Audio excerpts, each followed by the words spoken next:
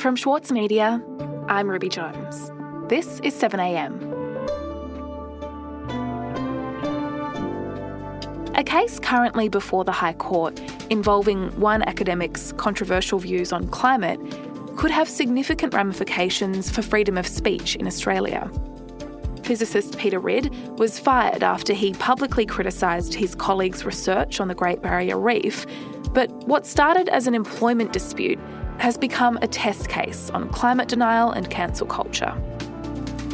Today, writer for the Saturday paper, Kieran Pender, on Peter Ridd's day in court and what the outcome could mean for academic freedom.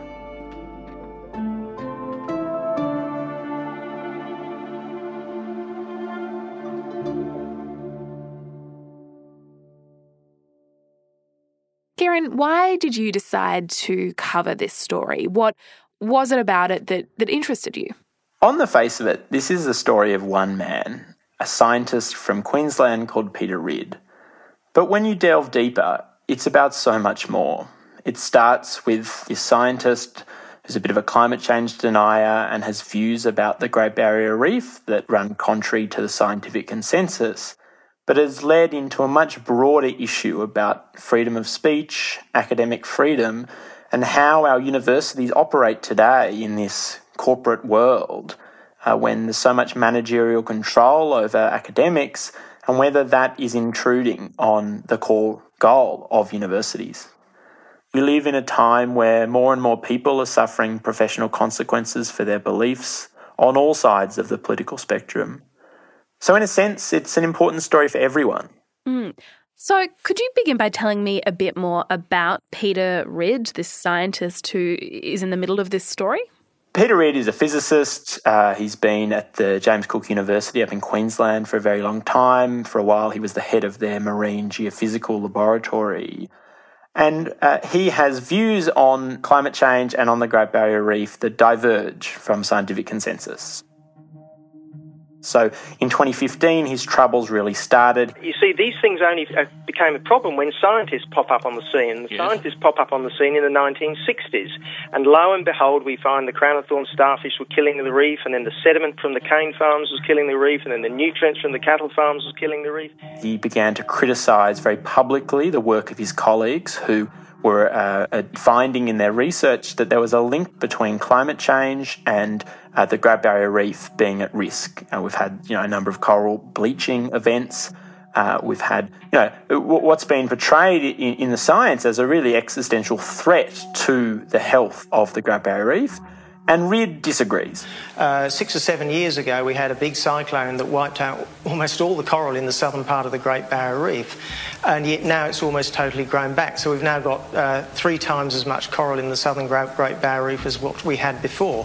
But in the meantime... So he sent an email to a News Corp journalist saying that these academics should check their facts before they spin their story. Bleaching definitely occurs in hot weather, but Terry Hughes is on record in saying that bleaching is a new phenomenon. It never happened before the 1980s. It is an absurdity, right? We just discovered it to science in the 1980s. There's another amazing... He went on Sky News alongside Alan Jones and Peter Credlin and said that we can no longer trust the scientific organisation. So corals have learned a thing or two about dealing with temperature swings over 200 million years.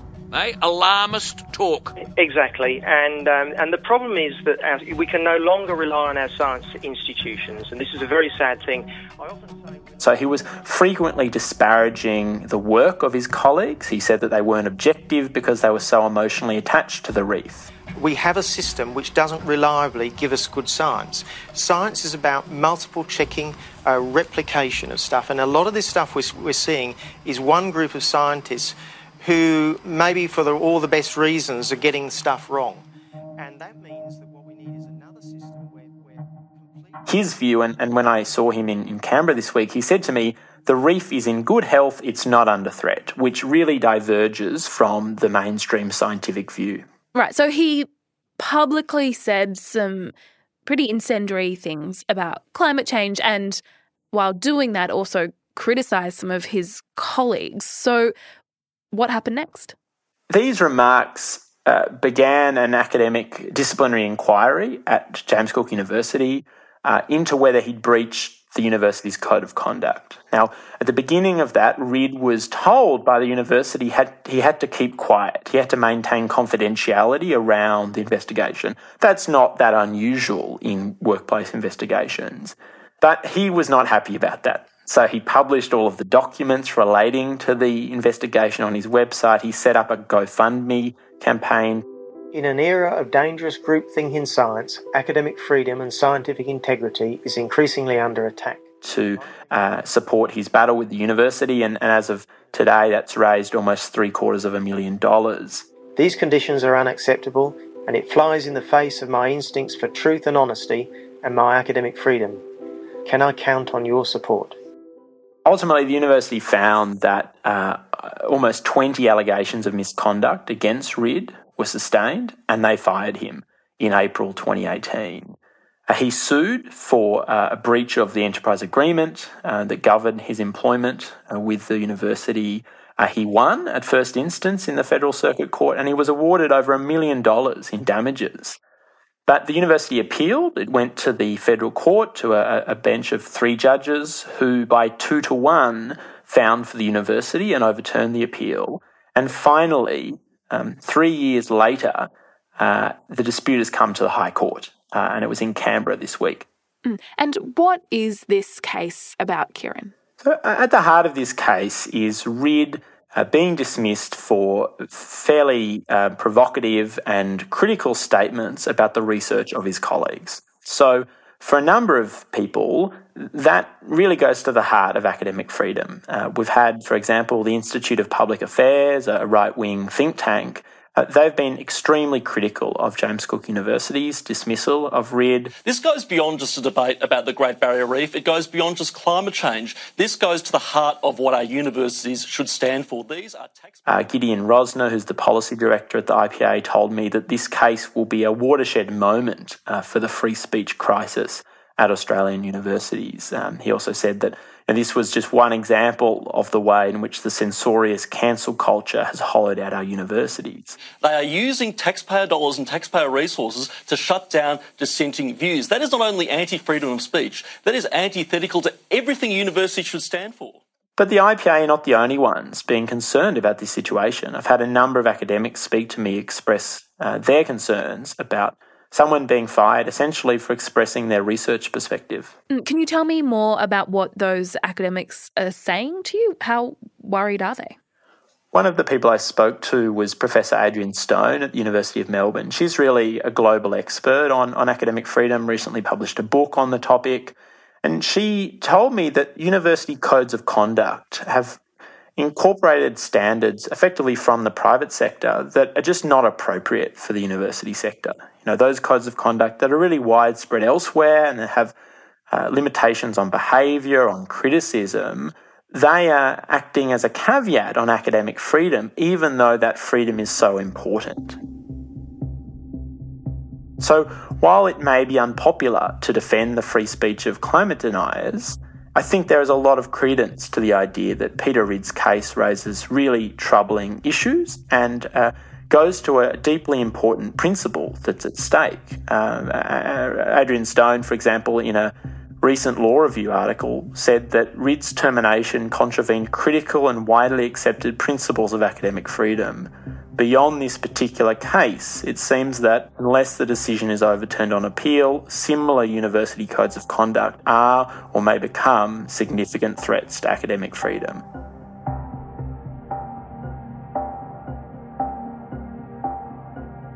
We'll be back in a moment.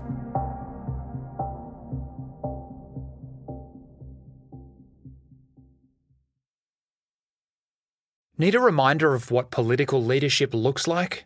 Australia's master of political satire, Jonathan Biggins, is back embodying the iconic Paul Keating, visionary, reformer and rabble-rouser. Due to overwhelming demand, one-man comedy The Gospel According to Paul is returning to the Opera House, on from the 4th to 23rd of June for its final term ever. Secure your tickets now at sydneyoperahouse.com for an unforgettable evening.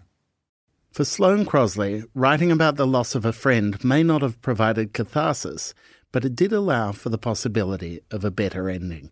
Like you have this amazing meal that's this friendship, and then you have a really, really, really, really bad dessert with shards of glass in it. And then like the book is like, those little chunks of chocolate that come with the bill. I'm Michael Williams. Join me for this week's episode of Read This as I talk to Sloane Crosley about her latest, Grief is for People. Listen wherever you get your podcasts. Kieran, you've been following the case of Peter Ridd, who was fired from his job after making remarks about his colleagues' work on climate change. He's been appealing that decision for the last few years, and he's ended up in the High Court just a few days ago.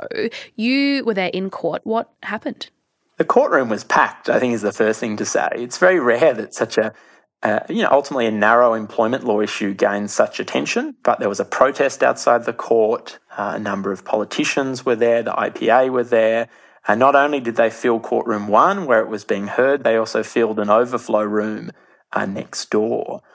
We had the barrister for Peter Ridd, Stuart Wood, QC, on his feet making the case for academic freedom. He said to the court that intellectual freedom is an ancient principle foundational to a university. Now, it was interesting because the 5-judge bench fired questions back at Wood. They seemed very sceptical.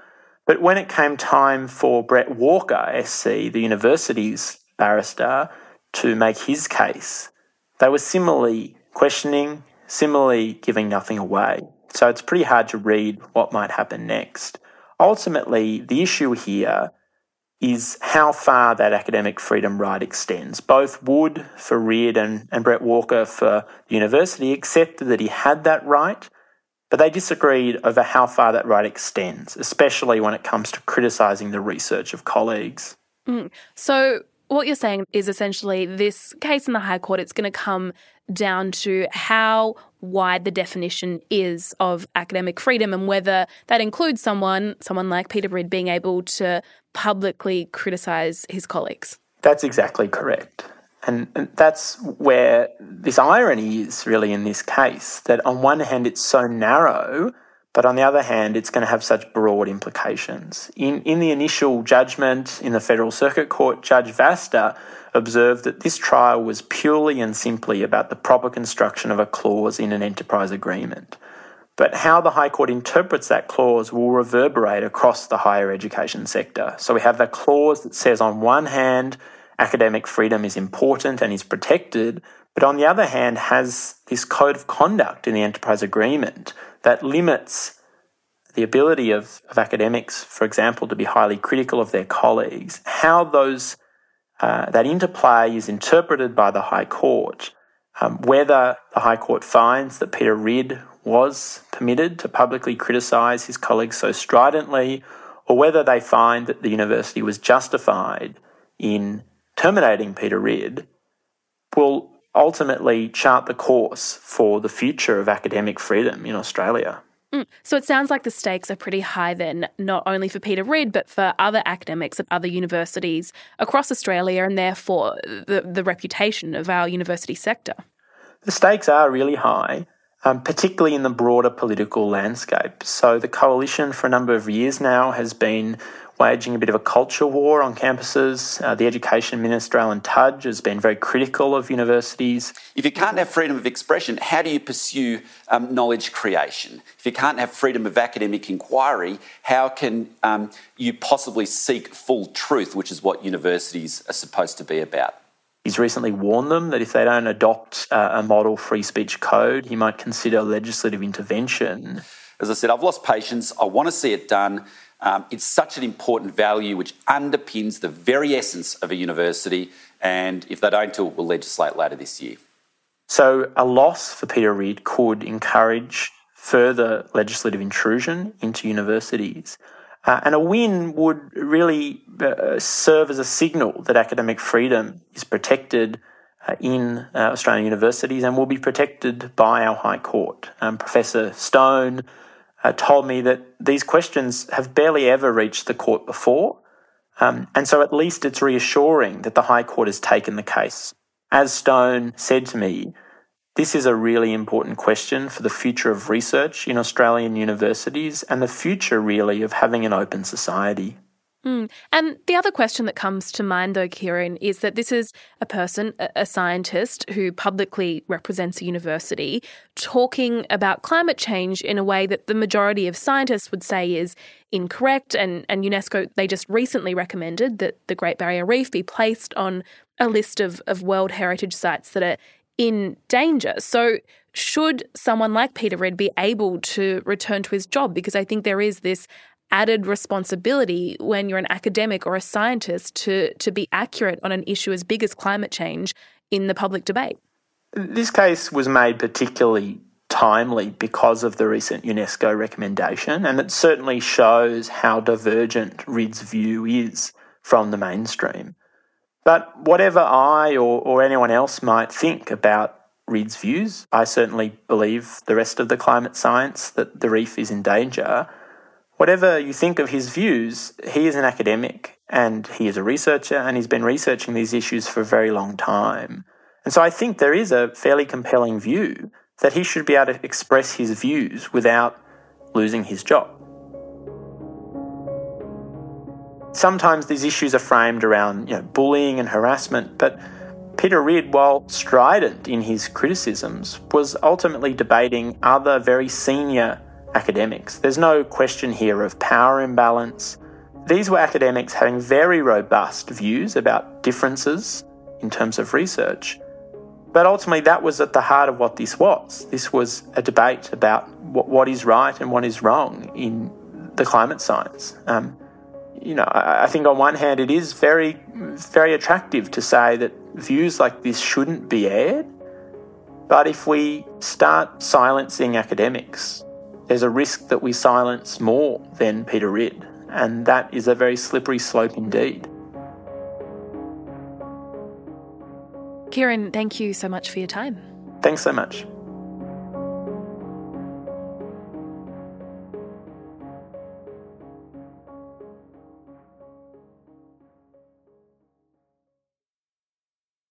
Sydney Dance Company explodes on stage with Momenta. This world premiere by acclaimed choreographer Raffaele Bonacella is unmissable contemporary dance. Strictly limited season from the 28th of May to the 8th of June. Book now at sydneydancecompany.com. Also in the news today, New South Wales recorded 18 new locally acquired cases of COVID-19 yesterday as Greater Sydney and its surrounds remain in a 2-week lockdown. Western Australia recorded 1 new case of COVID-19, sparking new restrictions, including mandatory masks in all public indoor venues and on public transport in Perth and Peel. In the Northern Territory, the Chief Minister, Michael Gunner, has announced the lockdown for Darwin, Palmerston and Litchfield has been extended after 1 new positive case was announced. Before this current outbreak, the Northern Territory had never recorded a single case of community transmission of COVID-19. And from midnight last night, South Australia introduced a number of new restrictions, despite recording no cases of COVID-19. I'm Ruby Jones. This is 7am. See you tomorrow.